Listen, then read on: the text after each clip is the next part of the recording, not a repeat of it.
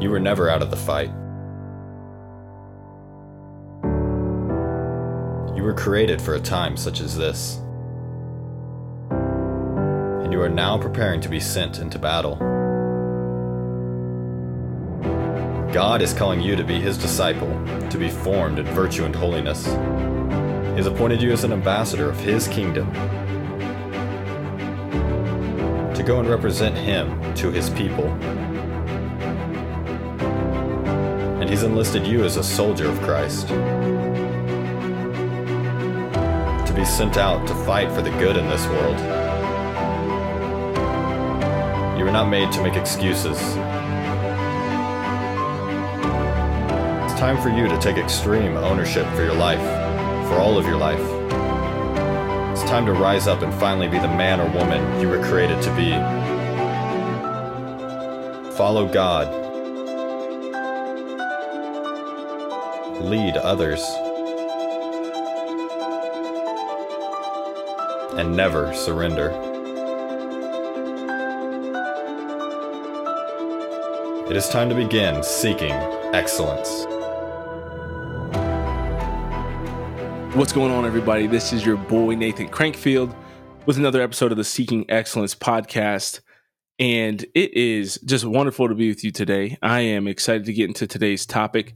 If you haven't listened to the last solo episode, which was What's the Best Way to Live, I highly encourage you to start with that, because what I'm trying to do here is go through a series of just kind of breaking down almost like lessons and things that are meant to build on top of each other, right? So building out, what is the Seeking Excellence philosophy? What does it mean? What does it look like? How does it play out in real life? And so today we're going to be talking about mental excellence and what mental excellence looks like. To kind of lay the groundwork again, just as kind of a refresher from last week of things that I think are relevant to this discussion, is, we often in the church and in life in general, we never set targets because of the fact that so often targets make people feel bad. We come up in this, participation trophy kind of age. And a lot of us are just kind of used to that. We want people to make us feel good. And when we have targets or standards, especially once those kind of become exclusionary, then we feel bad. Makes it feel like, oh, you're not a real Catholic if you don't do X, Y, or Z. And so that's why I kind of like this approach to excellence. Because I'm not saying that this is the bare minimum it takes to be Catholic or to be a decent person, to be a good person. But I think these are kind of the standards and levels we should shoot for. Right? So God obviously entrusts us with a mind. So we have a mind, we have a brain. And what do we do with that, right? How are we good stewards of that? If you think about the general American approach to this, it kind of goes like you're in preschool, you go to grade school, high school, you graduate. The new kind of minimum standard in society oftentimes has been an undergraduate degree. So going to college. College is now kind of elevated to like a master's degree, is now kind of that next level of like, you have higher education because so many people are going to college. And then there's the PhD, which many people claim is kind of a nonsensical degree, but some people think it's great. Some people love it. Some people think it's foolish. I've heard mixed reviews from people who have PhDs and who don't.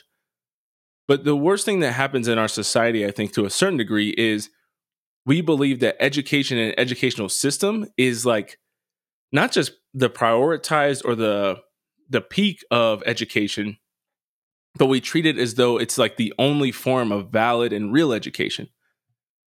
And this, I think, is a real issue, because I think that both stems from and builds to our very toxic approach in this really damaging and self-limiting belief that your education is complete once you graduate for the last time.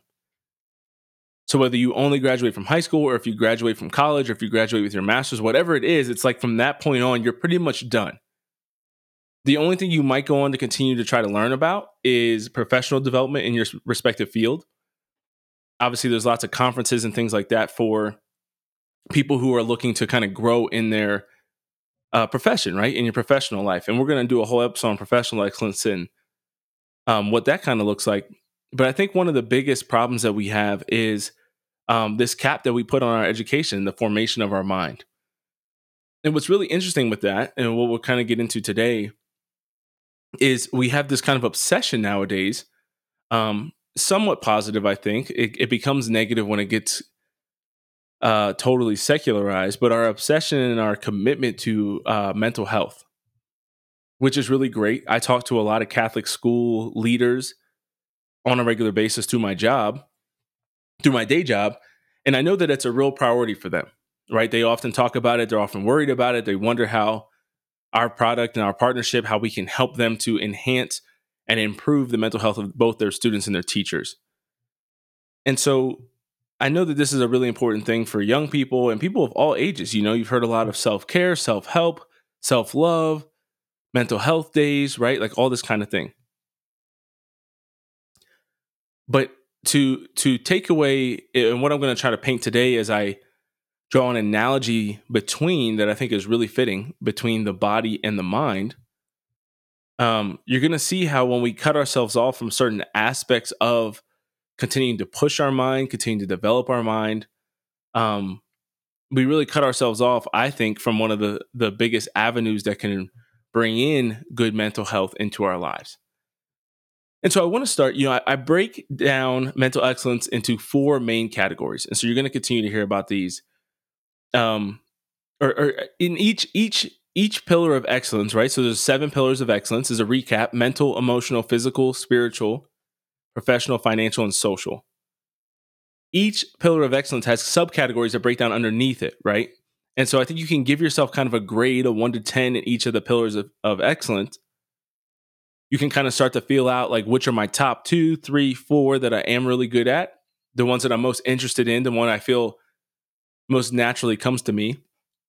And then you might have a few, that you're like, I really struggle in this, or I've been really neglecting this, or I really am not interested in learning about finance or fitness or the spiritual life, whatever it might be. But my 4 subcategories that I have for mental excellence are mental health, mental toughness, being a lifelong learner, and mindset. And so I'm actually going to kind of go through those in pretty much reverse order. And so let's start with mindset. There's a great book by Carol Dweck, Dr. Carol Dweck, PhD, about, it's called Mindset, The New Psychology of Success. Subtitle is How We Can Learn to Fulfill Our Potential. And so she breaks this down into parenting, business, school, and relationships. I really enjoyed it. Obviously, I like all of those things. I like parenting, business, school, and relationships. But one thing that's really important here when it comes to mindset, she basically says there's 2 different mindsets. You have the fixed mindset and the growth mindset. She's far from the first or the only person to discuss this, so you've probably heard those terms before. But just as kind of a quick general overview, I'm going to read from the book and her definition what those 2 things mean. So here, reading from the book, she says, believing that your qualities are carved in stone, the fixed mindset, creates an urgency to prove yourself over and over. If you have only a certain amount of intelligence, a certain personality, and a certain moral character, well, then you better prove that you have a healthy dose of them. It simply wouldn't do to look or feel deficient in those most basic characteristics. And then the growth mindset is based on, this is a quote from the book, is based on the belief that your basic qualities are things you can cultivate through your efforts, your strategies, and help from others. Although people may differ in every which way, in their initial talents and aptitudes, interests, or temperaments, everyone can change and grow through application and experience. Then she goes on, I think this is really important. So I want to hit on something there, especially coming from the fixed mindset. This desire or this need to prove yourself over and over and over again. This is kind of like people pleasing, right? I think I have been really blessed over the years to really start to adopt the growth mindset. And I think it's been hugely beneficial in my life. I think about the ways that I've kind of released myself from the way other people view me or the limitations they might put on me, or even times where you disappoint and you hurt people, right? You changing this belief inside yourself allows you to be more free from that, because you know that if you make a mistake or if you do something, or if you're a bad friend for a period of time, or bad husband or parent, bad son or daughter, you know that you can grow and you can change. I think that some of the worst people in the world are people who think that we can't change, right? That people are just stuck the way that they are.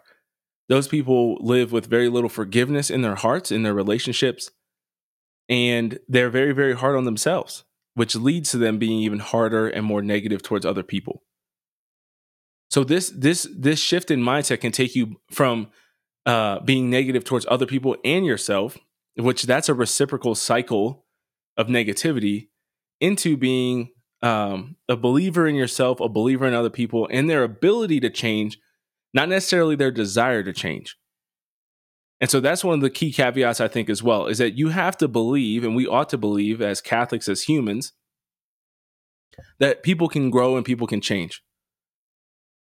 But that doesn't mean that everybody wants to. So I think that most specifically applies to like dating, family relationships, and friendships, where if somebody continuously, it's kind of like that quote where if somebody shows you who they are, believe them, right? If somebody's consistently showing you that they're going to cheat on you, emotionally manipulate you, take from you and never give, like in a reciprocal relationship, like you have to believe that, right? At a certain point, people are really just showing you who they are, and you ought to accept that.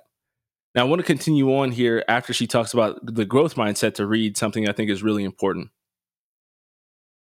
Dr. Dweck says, do people with this mindset, that being the growth mindset, believe that anyone can be anything, that anyone with proper motivation or education can become Einstein or Beethoven? No, but they believe that a person's true potential is unknown and probably unknowable, that it's impossible to foresee what can be accomplished with years of passion, toil, and training. Okay, so that I think is really, really key, because it comes to this growth mindset where it's like, well, you just think this kind of like progressive utopia where it's like you think anybody can be anything. And it's like, no, we obviously have our limitations. We have biological limitations. We have intellectual limitations. Not everybody's going to, it doesn't mean you can work your way into the top 0.1% in every category of life with enough time and dedication and consistency. What it means is that you have capacity which you have not used yet. You have potential which you have not yet fulfilled. And that, even if false, is a better way to live your life. Even if it's wrong, you might as well believe it, because it's better to believe that you're capable of doing more, of growing more, of being more, than it is to believe that you're just totally fixing where you are. And this is one of the biggest dangers, I think, with a lot of the personality tests and stuff like that you see constantly just becoming more and more popular in our world today. They can be really, really helpful. My personal favorite of them, if I had to recommend you to buy and use any of them, it's Strength Finders. I think Strength Finders is absolutely amazing. And what Strength Finders is really good at is it gives you your strengths in an order. And so your top 5 and your bottom 5 are the most useful. But kind of seeing that like 6 through 10 and the ones that you're kind of like decent at, that you could really start to like improve and incorporate in your life more. I love that, because we all just have natural strengths and natural weaknesses, right? And it kind of shows you and demonstrates, if you answer honestly, what those are for you. And that can be really helpful for your teammates and people you're working with to know as well, your spouse. But I think what can be really challenging with like the Myers-Briggs or, the 4 main temperaments and that kind of stuff is that people usually will use that as an excuse to be bad. Whereas I feel like Strength Finders gives you practical ways to kind of shore up your weaknesses. So it's like pound your strengths and shore up your weaknesses enough that they're not going to drag you down and counteract your strengths, basically. And that's what any good approach to any of the temperaments or personality tests and things should be. But a lot of times what people use them as is an excuse to be weak, scared, fearful, paranoid, anxious, like all these things that have nothing to do with virtue, nothing to do with holiness. If you are committing yourself to being something that's negative because of a test that you took online, that's dumb. So that's that's the basic math on that, right? So if you're putting yourself in a box, and that box is, especially if that box is negative, stop it. Slap yourself and throw that away. Right? So we're going to come to this with a growth mindset. We believe that you have to come to seeking excellence with a growth mindset, right? If you come into this and you think, oh, I can never be more fit, I can never be smarter, I can never be holier, I can never be more financially sound and disciplined, I can never be have better relationships, I'm worthy. Like just go find. To me, that's weakness. I don't believe that there's anything else other than, I mean, if you're talking about like years and years of trauma, like true trauma, like you were like a sex slave or, like I'm talking extreme circumstances, like really, really abusive home, then you need therapy to go through that. If you just had a pretty normal life and you believe all those negative things, like I don't know where to tell you to go, but this probably isn't for you, right? Because I like to be, and I kind of missed talking about this last week, but I kind of view myself in the voice that I try to take as a speaker, as a writer, as a podcaster, is that form and that view as like your older brother, right? I want to be that loving older brother that cares about you enough to tell you the truth, that cares about you enough to kind of kick you in the ass a little bit when you need it, and that's not going to sugarcoat things to the point to the extent that it actually is detrimental to what you need to hear and to your life, to your mind, heart, and soul, and your relationships, and all the people that are under your care and your stewardship. Right? I think that you deserve more than that. I think you deserve better than that. And there's certain people in life who just can't take that, and I just can't take them. And so if that is you, yeah, I'm not saying you're bad or that you suck or anything like that, but you just probably don't want to listen to me, right? If you're kind of like a soft-skinned person that can't really take opposing opinions or like strong motivation and encouragement, and somebody who's challenging you to higher standards and to be better, then this just probably isn't for you. And that's okay.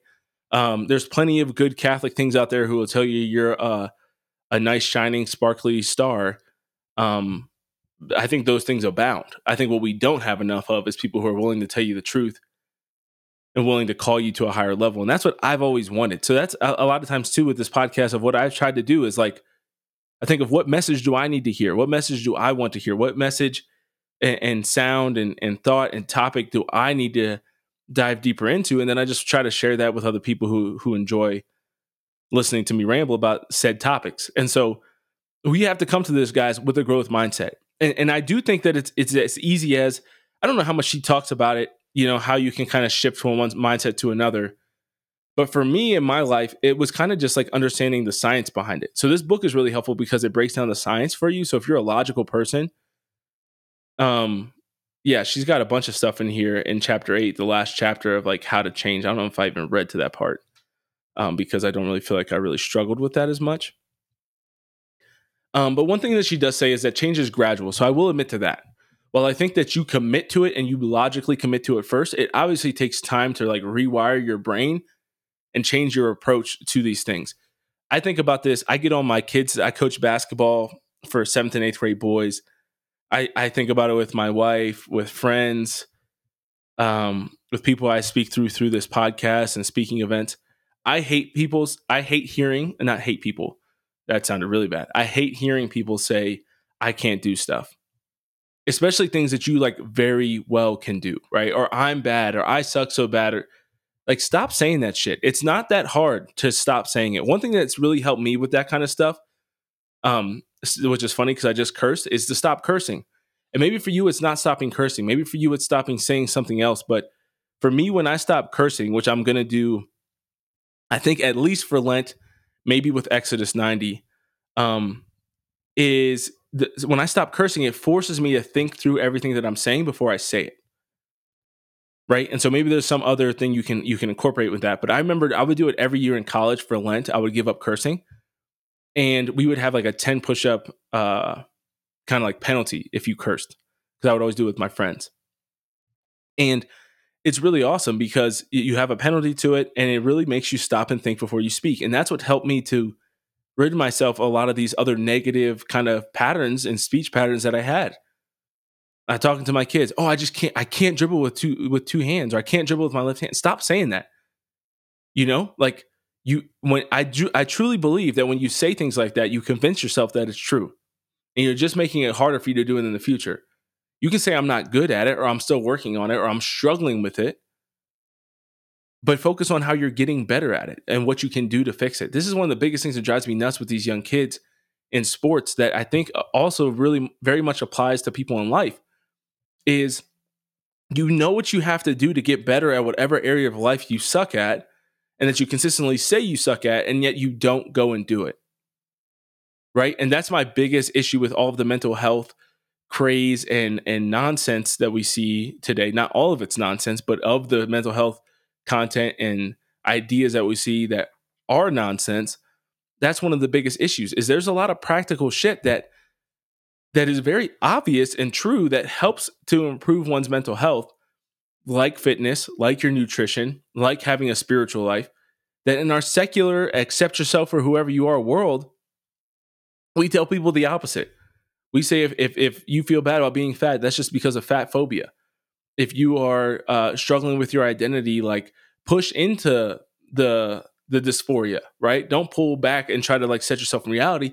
Push into the dysphoria. Don't have a religious life. Like that is stupid and patriarchal and bad for you, right? Don't get married and have children. That's bad for you. Like everything that the world suggests is the opposite of what will help your mental health. And so it's crazy how it's all cyclical on the opposite side, right? The opposite of excellence is also true. That when when you have discipline in one area of life, you improve your discipline in all areas of life. When you have discipline, when you have the opposite of discipline, right? When you are uncontrolled, you lose control in almost all areas of your life. It's amazing how when you lose control, when you lose delayed gratification, when you lose that discipline, you can fall into pornography, excessive and reckless spending, overeating, not working out, right? Staying up too late and watching too much TV, staying, binging and spending time with friends who are bad for you, right? Like there's so many things that you kind of lose control of. But going back to this, she talks about how it's not overnight. It's not an overnight change to switch from a fixed to a growth mindset. And here's what she says. No, it means that change isn't like surgery. Even when you change, the old beliefs aren't just removed like a worn out hip or knee and replaced with better ones. Instead, the new beliefs take their place alongside the old ones, and as they become stronger, they give you a different way to think, feel, and act. So I love that. I think that's really important for us to understand and recognize that this is not going to be an overnight success, right? Like you're not going to live your entire life with a fixed mindset, which you very well may have gotten from your parents and coaches and other people in your life. I had it all the time growing up, especially when I was acting up and being bad. Like people really tell you, you know what I mean? They don't say you're acting bad. It's that you are bad, right? You are a bad student. You are bad at math. Those things are limiting beliefs and they're fixed mindsets. And so we have to break away from that. And that's going to take you time. Now, one thing that can be really helpful in that is proving to yourself that you can improve in something. So for me, one thing that really changed in my life when I was around 21, 22 was I started to read on a regular basis. And at first it was like pulling teeth and it was like making a fat guy go to the gym, right? Or give up sweets.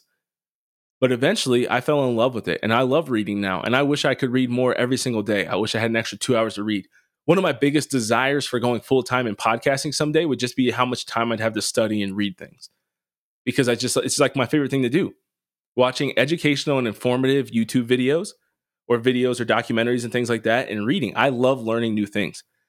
One of the main reasons for that is I hate being dumb. I feel like I was raised around a good number of people who really didn't take education seriously. I had one particular family member who really prided himself on reading everything that was like set before him. And what I came to realize over time is I was like, man, if this guy reads so much and he's so smart, why is his life a mess? Divorced several times, broke now in his older years, not a good relationship with his kids, not really successful professionally, every area of excellence, struggled with overweight most of his life, like adult life, at least that I knew. What were you reading? Right. And it's like reading the newspaper and getting sucked into like local news and other things like that. But it's like, but no books. Over time, I came to realize, like, despite the bragging of reading, like almost no books were ever read. And that's when I started to realize, like, I don't want to be dumb. Even more than I don't want to be dumb, even more than I want to be intelligent, I want to be wise. Right. And so that was something that really started to strike me when I was going through my conversion when I was in college. And I'm starting to read Four Signs of a Dynamic Catholic, some basic Catholic books. I'm starting to pray more, starting to attend conferences and retreats, and really starting to ponder and think about my life, right? And starting to pursue excellence in the classroom, in ROTC, on the basketball court, in my spiritual life, in Bible study, in my leadership. I started to go home and you get around people and you start to see, like, especially as I was graduating from college, All these people in their 40s, 50s, 60s telling me, man, I wish I was like you when I was your age, right? I wish I was as driven. I wish I was into my faith. I wish I took these things as seriously as you do. And you start to get that, it was that constant theme, which really is kind of a driving force behind seeking excellence as well, is that phrase that I'm sure you've heard before, many people utter on their deathbed, I wish I knew then what I know now. And I wanted to figure out, what is it that people, when they're on their deathbed, when they're 80, 70, 60 years old, when they say, I wish I knew then what I know now, what is it that they wish they knew? And can I seek that out and find it and apply it to my life in my 20s? I wanted to know that. And so that took me, I had to learn a lot because I didn't have any single person in my life I could point to as a role model in all these different areas of life. There were different people, that I could point to that were in better physical shape than me, that were further along spiritually, that were more financially successful. But I didn't really have anybody that I could look to and be like, yes, this person is well-rounded and I want to be like them, even in 80%. Like, obviously, not everybody's going to be your exact hero, but even in several of them, right? It's like I can't find that person. And so I had to go out and seek distance mentors in all these different areas. And so that's something that's really important, I think, to me when it comes to lifelong learning. And a great way to evaluate yourself is to say, hey, do I have mentors and guidance, coaches in these different areas of life, in these different pillars, right? So for me, I have people who I know on a personal level that I've accumulated throughout the years that can help me professionally, in my fatherhood, in my husband, in being in my marriage, when it comes to mental toughness, when it comes to fitness, when it comes to financial stuff, social issues, right? But almost more importantly, or as important, or a great substitute when you're lacking those things, is having what I call kind of your distance mentors. Napoleon Hill in Think and Grow Rich calls them his board of directors. And so what he would talk about is he would have a board of directors of men who he's great men in the past. I think men because he's a man. I don't know. He might have had women. I don't think so. But great men of the past whose autobiographies and writings and things you've read and listened to. And you basically, what he would do is he would imagine himself in a room and bringing his problems to them and thinking about what their perspective would be on his issues. Now, what I like to do, what I've kind of turned that into in my own life is saying, okay, I might not have these gurus and people who can help me with these different things, but I know if I need a dose of mental toughness, I'm going to Jocko or David Goggins. I know if I need a dose of mental health, that I can go to Dr. Greg Bottaro, right? And think of other great Catholic mental health people, and Hallow, right? I use Hallow for that in our mental health section. I know if I need a dose of fitness, Goggins is another great example of that, or like people like Rich Froning and Matt Fraser and different athletes that I've really admired and looked up to. If I'm going to financial stuff, then I know I have my go-to guys at like Bigger Pockets podcast. I have Dave Ramsey. I have Grant Cardone, sales kind of Grant Cardone, Gary Vee on like the social media side, right? So I can think of like all these experts who I've consumed, tons and tons of their content through reading and listening and watching videos. And I have these go-tos, spiritual side, Father Mike Schmitz, Bishop Barron. I listen to a lot of Trent Horn, Matt Fradd and his podcast, right? So you can have these people who, many of them I've never met or come close to meeting in my life. On the political side, you got the Daily Wire guys, Jordan Peterson. I listen to Dave Rubin, right? Like you have people that you can go to on certain issues and certain topics to be formed, and you know that you can trust them, right? Dennis Prager. You obviously can't have all these people in your back pocket, right? And be able to text them and talk with them all the time. But that doesn't mean you can't start to accumulate and have a source, a library of people you can go to for formation and motivation when you need to grow in these specific areas. And so being a lifelong learner, that's a commitment that you make. Are you going to be stuck in where you are? Are you going to be done for the rest of your life? Or are you willing to say, okay, I want to continue to exercise my mind and grow in wisdom and knowledge, right? And the wisdom thing is really big because this really hit me when I read Wild at Heart by John Eldredge. And then subsequently read Fathered by God by John Eldredge, where he goes into briefly in Wild at Heart and deeply in Fathered by God. He talks about the 6 stages of a man's life. And those are, if I'm not mistaken, boyhood, cowboy, warrior, lover, king, and sage. And I thought about the sage stage, where he's basically saying that you are a wise old man who has basically crushed all those other areas of life, all those other stages. And you're guiding, the kings, the lovers, the warriors along their path, right? Throughout the process, you can guide the boys and the cowboys, and the guys who are in the younger stages. But the sage is really meant to be there for like the people in that king stage, right? The men who are like 40 to 60. This is when you're in your 60 to 80s range, kind of. And you're supposed to have the wisdom of how do we actually live a good life. And I read a lot of these books, and I hear a lot of these men talk to these older wise men that they get this great advice from. And a lot of them aren't big speakers or well-known people, but they have wisdom that he's developed over years of prayer, intentional living, and sacrifice, and just, wins and losses that they've accumulated over time. And that's what I want to be. I mean, I'm working towards one of my heroes, obviously, in many ways. You've heard me talk about him many times before, is Jordan Peterson. And I'm like, I want to be able to do that. I want to be able to, when I'm 60 years old, like he is, I want to be able to, I think he's almost 6. I can't remember his exact age. I want to be able to go on a lecture tour and speak for an hour with no notes or anything and just talk about a topic in a deep and profound way. And that's what he does. And I got to see him do it in person last year, and it was awesome. And I'm like, that's what I want to be able to do. And that takes a really, really long time. And podcasting has been a huge help in me being able to do that. And me being able to have deep and profound answers to people's questions and to be able to provide provoking thoughts. And I'm excited to share those with my kids someday. But this is why we need to have this commitment. It's not just about you. That's another thing that excellence is so important, about seeking excellence, that's so important to understand. That if this is just about you, you're going to give up and you're going to quit on everything. But if you've been raised by parents who didn't know shit about these 7 pillars of life, they really didn't have what it takes. They didn't have the tools necessary to complete the project of making you an outstanding adult. And so you are being built by people who did not have the proper tools. So if you need proper tools to build a house, if you need proper tools to build a car, when you're building and forming a human person, right? Virtues are obviously extremely important. Wisdom is obviously extremely important. And so is knowledge, right? To teach them how to do stuff well.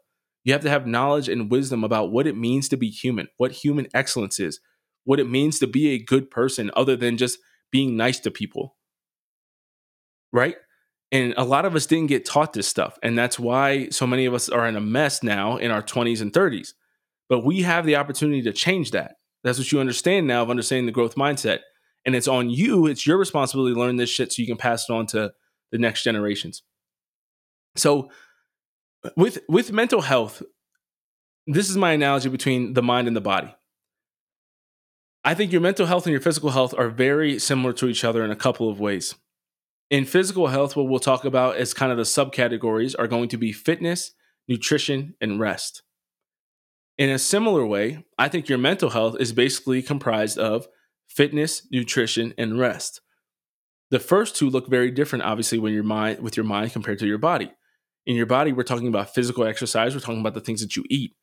In your mind, when it comes to fitness, I think of the actual exercise of your body or the exercise of your mind, which to me really comes in 2 ways.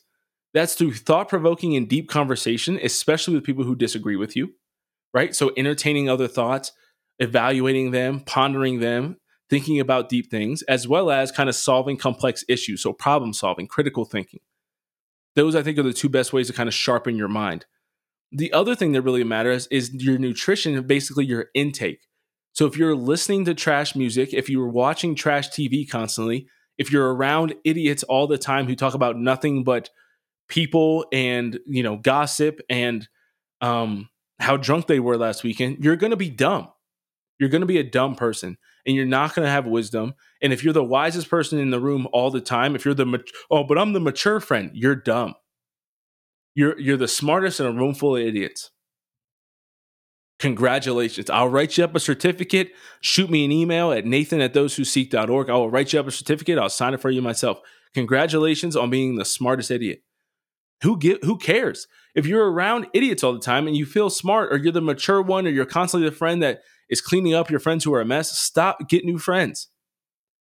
When people show you who they are, believe them. Let them go and be who they want to be. You give people the opportunity when you decide to make a change in your life.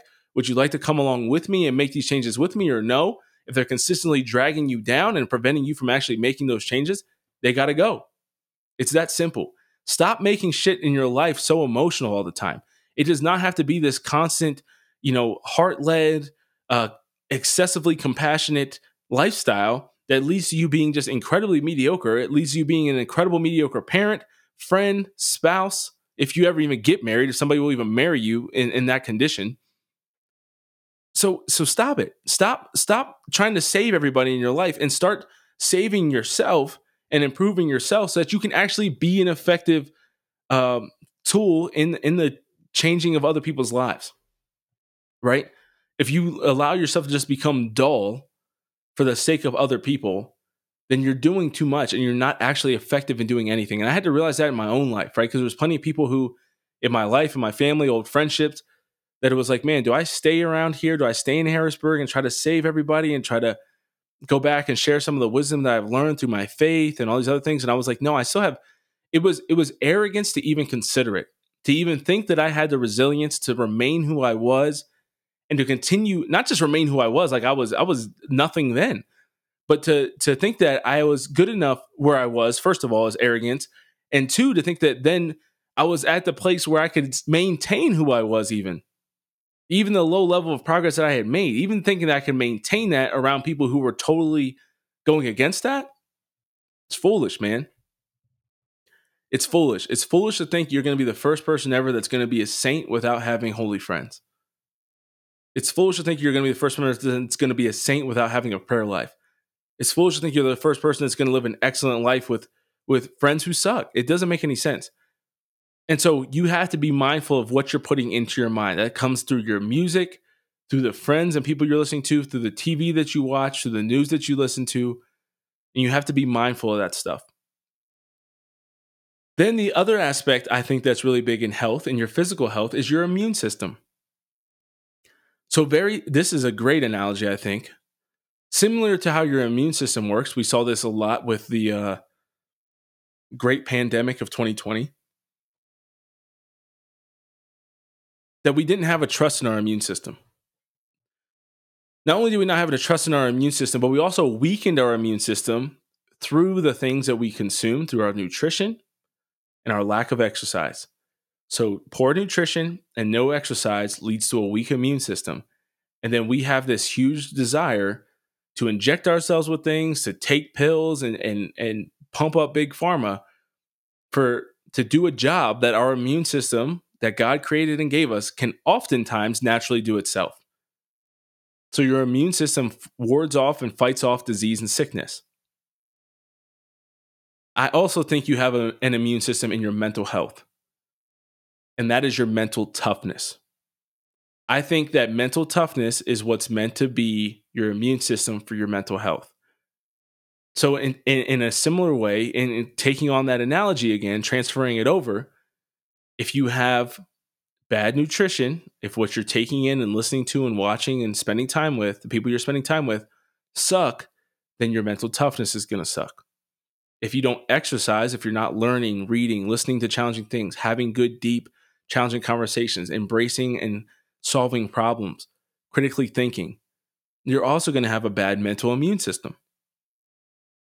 Now, this analogy, just like in your physical health, you can go too far with trusting your immune system.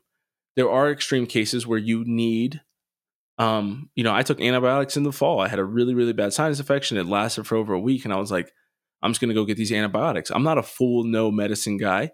I'm grateful for modern medicine. There's times where you go to the doctor, but I'm not trying to be on pills all year round, all the time. I'm not trying to just get jabs for things that I know my immune system can beat. In a similar way, there's people who really struggle with chemical imbalances in depression, anxiety, or whatever, and they need to take pills. those people are few and far between, in my humble opinion. The radical increase in mental health drugs that we've seen in our country, it's unreal. It's unreal. It's the quick, immediate fix anytime something's going wrong, right? We take things like hormonal birth control that are known to have depression as a side effect, and then you get on an antidepressant pill as well while you're on birth control. I mean, you lose and big pharma wins. That's almost always how it goes when you take medicine. Think of all these people who have died suddenly because of taking experimental shots over the last couple of years. Young, healthy people. You lose and big pharma wins. And what do you gain? You don't gain anything. In a similar way, I think that's true also with when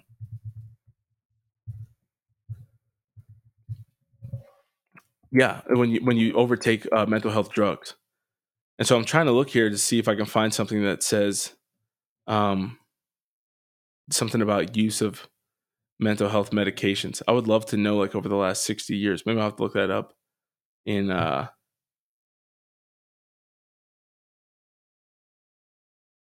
yeah, that's going to take me some time. So I'll have to find that another time. But that's what I think is really important. So mental toughness, what is mental toughness really? I think about my time when I was in Ranger School, and there's a sign when you go into Ranger School that says not for the weak or faint-hearted. And I think, we've lost because of this increase, and I think this has been pushed by big pharma to normalize taking mental health medication anytime you feel sad, anytime you're worried about things, ignoring the fact that humans throughout your cycle of your life are going to go through depression and anxiety at varying levels throughout your life. It's always going to happen. What's never suggested, or what's seldom suggested, is what I said earlier, the things that you know are good for you. Stop listening to bullshit. Stop listening to sad music. Get out and get some sunlight. Get some exercise. Eat well. Let's look at your nutrition. Let's look at your spiritual life. How are you actually living? Let's look at your relationships. Are you with somebody that's terrible for you? Right? How mentally tough are you? Let's challenge yourself to do some hard things to show you can overcome and deal with hard things in life. Let's get your budget together because you're overspending and you're all out of whack and you don't know what you're doing with your money, and that's leading to you being extremely anxious. Yeah, that's never suggested. What is suggested? We'll get you some medicine. We'll get you a pill because the doctor gets some kickback. Big pharma wins, you lose. So we lost this because of we've normalized weakness. This is why you see on college campuses nowadays and in workplaces, you have safe spaces. You have the idea that words are violent because people can't take it. People are so mentally weak. They're so emotionally weak and so emotionally fraught that any push, any nudge, anything that happens to them, they're just immediately sick and triggered. And they're in physical pain, right? So they have no toughness. This has been the result of our society. And it's good to call that out. It's good to root that out in yourself and to recognize that, yes, you can go too far with it. We've had generations in the past that went way too far, mental toughness, that became unloving and cold people. But now can we start to recognize as a church, hey, we're on the other extreme. So buck up a little bit, right? Stop being such a hoe. You're a man, you're a woman, you're an adult human being. You have the power and grace of Jesus Christ. You are rooted in God's family through your baptism. You're confirmed and receive the graces and the gifts of the Holy Spirit through your confirmation. You get to receive confession literally whenever your ass wants to, and you can receive the body, blood, soul, and divinity of the Lord and Savior Jesus Christ in the Eucharist every single day if you choose. Right? So you got that going for you, which is pretty nice. You also have probably friends and family who love you. You've got air conditioning and heat. You've got food in your kitchen. You've got money in your wallet or in your bank account. Yeah, shit kind of sucks at your job.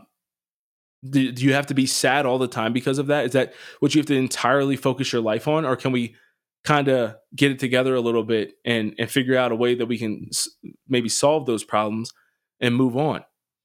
Right? So think about that. We have to start to understand that, like, as Catholics, I've often thought of us very similar. We're the church militant, right? And I think we're very much like the army, where you have people who are cooks and you have people who are special forces, Green Berets, right? You've got the most badass to the least badass, right? The finance guys all the way up to the Rangers. And I've always wanted to be, I want to be, metaphorically speaking, a Ranger, a Navy SEAL, like a badass in the church. I don't want to be this soft kind of victim mentality having weak person who can't do anything. Excuse me. I just sneezed. Who can't take anything, right? Who can't take any hardship. You're going to fold immediately. Should we ever actually face actual hardship, like many of our spiritual ancestors, like many of the martyrs and the saints before us have faced, you'd fold immediately. So you have to start to change your perspective of what's really hard, right? And look at people and understand that people are truly suffering. There's people who are going through there's kids right now going through chemotherapy. There's kind of being like your parents, right? There's kids starving in Africa. Like, the stuff we're afraid of and worried about is just so often bullshit. I get so frustrated, especially when it comes to anxiety, with a lot of Catholics who I know or have known throughout the years who have normalized being anxious. This is especially true amongst women, where it's like, yeah, I'm just anxious, or yeah, I just worry. And I've had women in my family be like this, friends, moms, women I know my age. I just worry. It's what I do. Moms worry. It's like anxiety is not a fruit of the Holy Spirit. Peace is. So you make that make sense to me, right? Like, you do this math. I'm not making a judgment on you. I'm not claiming anything myself. I'm telling you that of the fruits of the Holy Spirit, love, joy, peace, patience are fruits of the Holy Spirit. Anxiety, worrying, high blood pressure, like those are not. So do you think that moms worry, I'm anxious all the time, I'm always worried about you? Who's that coming from? I'm not worried about me. I'm worried about me enough that you don't have to worry about me. And I'm not anxiously worried about me, but I'm taking care of, I got my shit under control, right? So where does that come from? The Holy Spirit or further south? Talk to me. It doesn't make any damn sense. So thinking about, what does it mean to be mentally healthy? Your spiritual life is going to be a big part of that. Your financial soundness is going to be a big part of that, right? Your physical health, your nutrition is going to be a big part of that. And then obviously you having mental toughness and challenging and growing and strengthening your mind is going to be a really, really huge part of that. I always like to say you have to have, to me, I talk about this, and maybe this is kind of leading into next week's in the emotional excellence piece. To me, your mind is the place where I believe you should be able to have what I call the ACP of the heart, which is your access control point. So any military base you come up to, right, you have to show your ID. If you're not in the military, you have to like sign in as a guest. But those get really strict the more security threats that are around them, right? Think about getting into the White House, or if you're deployed and you're trying to get onto like a military base, it's very strict to get on, right? There's different inspections and all this kind of stuff. Your mind is supposed to be that kind of waiting room for shit before it gets to your heart. So I can't stand people who, and this used to be me. This is why it makes me so mad. And I was kind of raised around some people who were like this every now and then, or often. But I can't stand, especially men. I think if you're a grown ass man and you're this emotionally manipulated by external things, you're kind of a hoe. But I can't stand to see people who have no barrier between hearing things, hearing ideas, and they're just immediately outraged and emotionally triggered. That's what progressive 19-year-olds do. They hear the word Trump and they just, the leftist tears compilations you see on YouTube, or if you don't see those because you're a normal person, unlike me, that enjoys watching people scream and weep over very, very silly things that maybe you've never seen it. But you see the people who are just like screaming, they become memes, right? Because these leftists that just make videos of themselves in their cars screaming and crying about Roe v. Wade being overturned or Trump getting elected or whatever it is. Like, there are grown men, conservative men, who are the exact same way, just triggered by different things.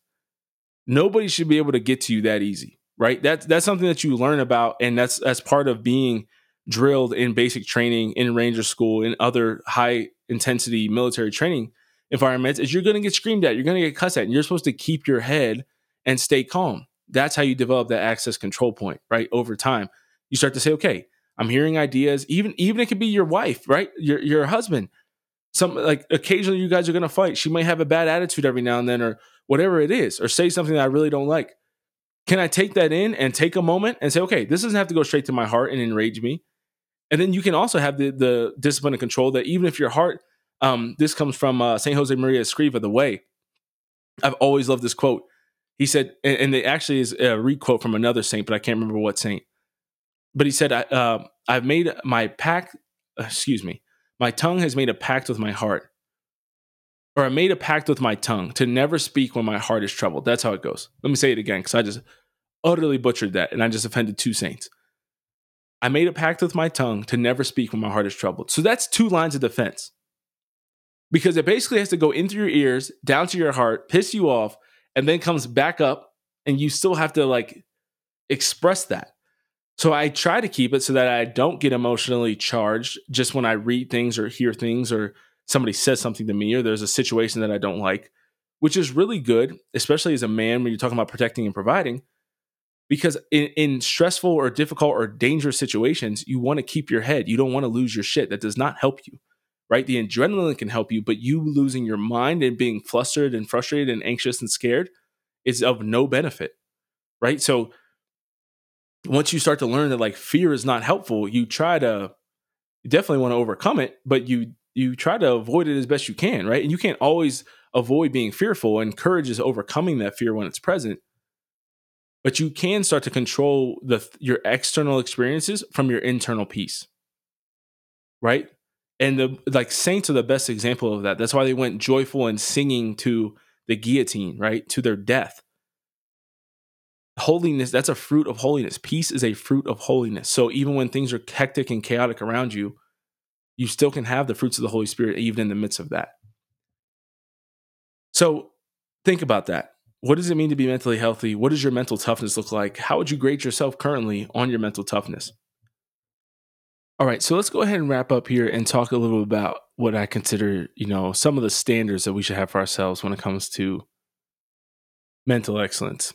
Obviously, with the mental one, I think it's a little bit more difficult to be some of these, different pillars are going to have different kind of criteria, right? Some are very easy to check off, some are not. The easiest one I think to check off for me when it comes to mental excellence is reading, or at least learning.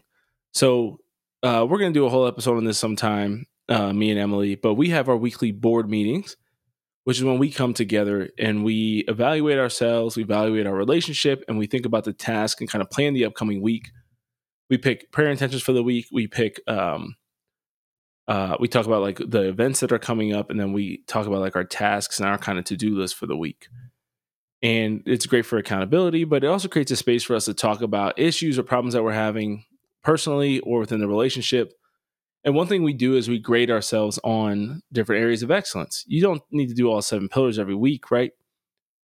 But we do grade ourselves on mental excellence. And my main thing is like, was I a learner was I an active learner this past week? That's kind of my main way of gauging that.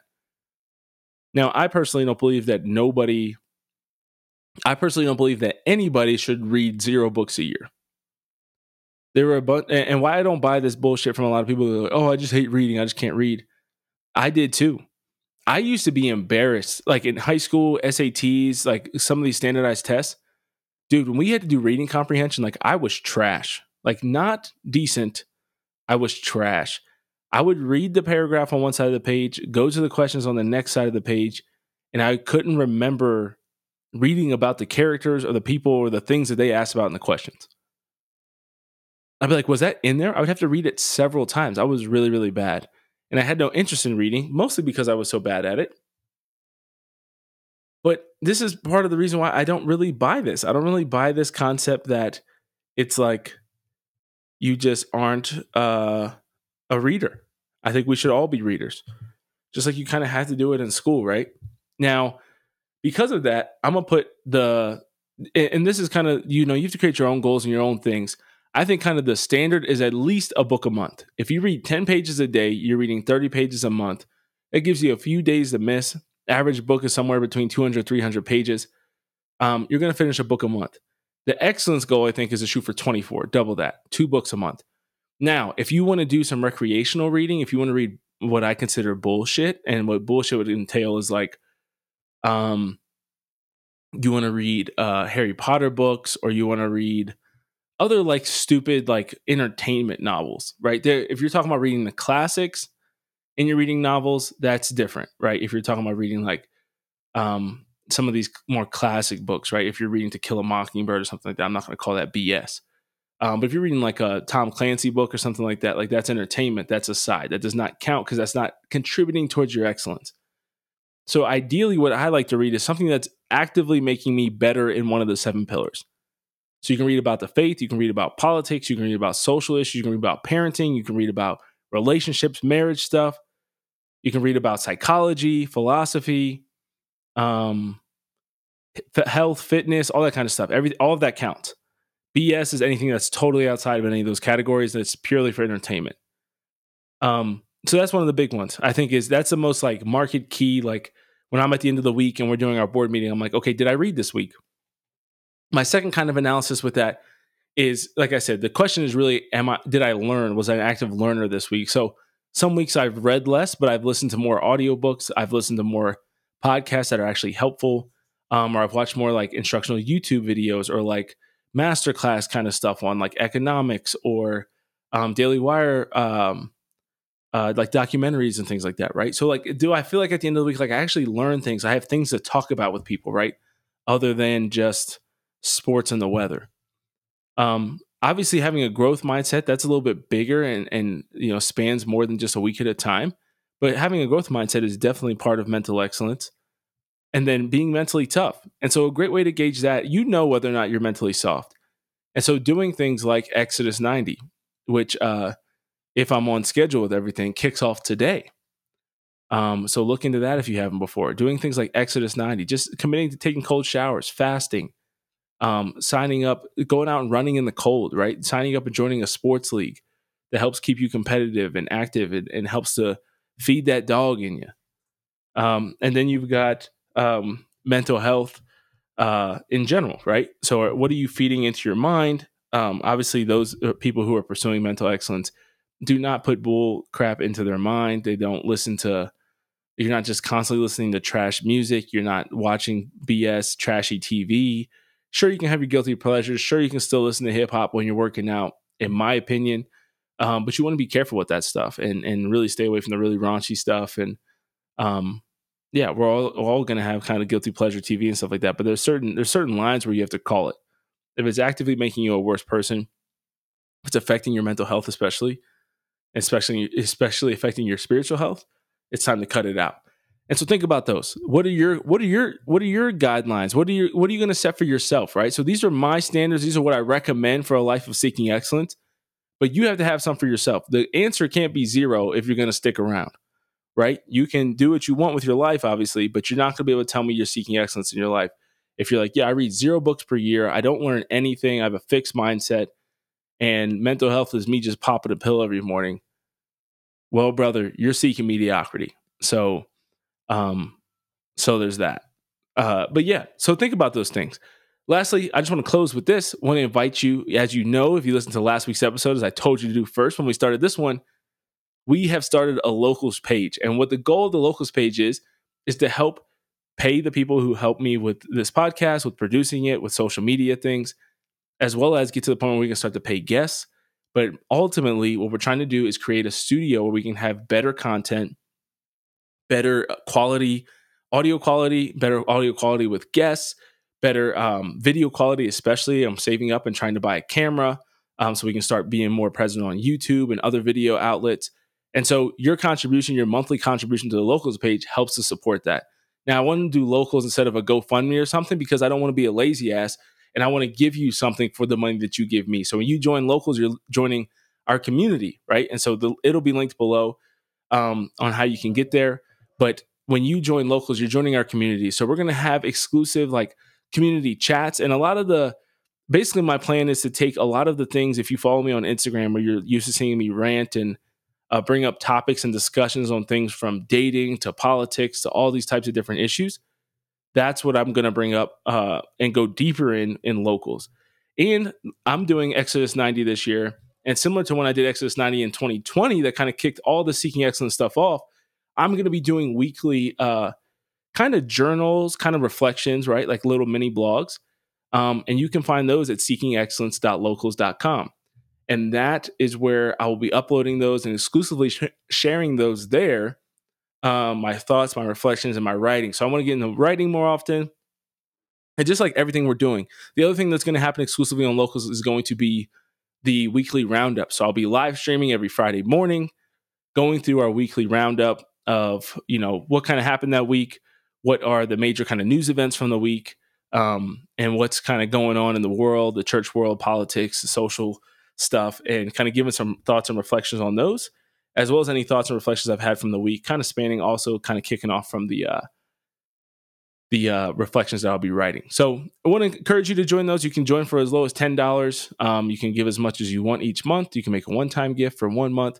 Anything you do will go directly towards helping us to share this message towards marketing and developing the brand of Seeking Excellence so we can help more people to escape the lives of mediocrity that the world has convinced them to live. And so God bless you. Continue to fight hard to be your best, and I will see you here next week. God bless.